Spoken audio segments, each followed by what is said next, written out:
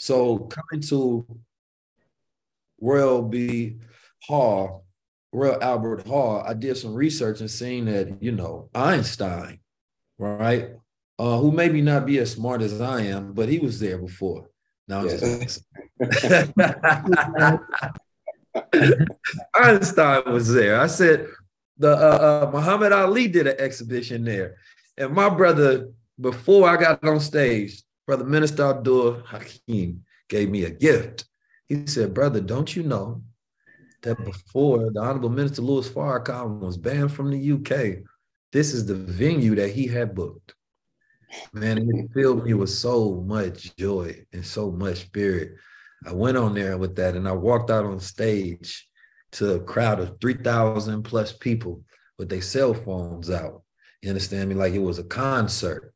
And we're about to talk business and education and right and how to materialize and spiritualize. And the FOI come out walking with me. And Minister Farrakhan is playing with the J Electronica song. You understand me? And the energy in the room just felt so electrifying. And all I could do was put my hands up. The people they cheered, and then I turned that into a fist. So it wasn't about me. I turned it into the people. And from there on, man, we started to enact and create history. And I was talking to my brother earlier that we would not allow them to act like this is normal. Yeah. Right?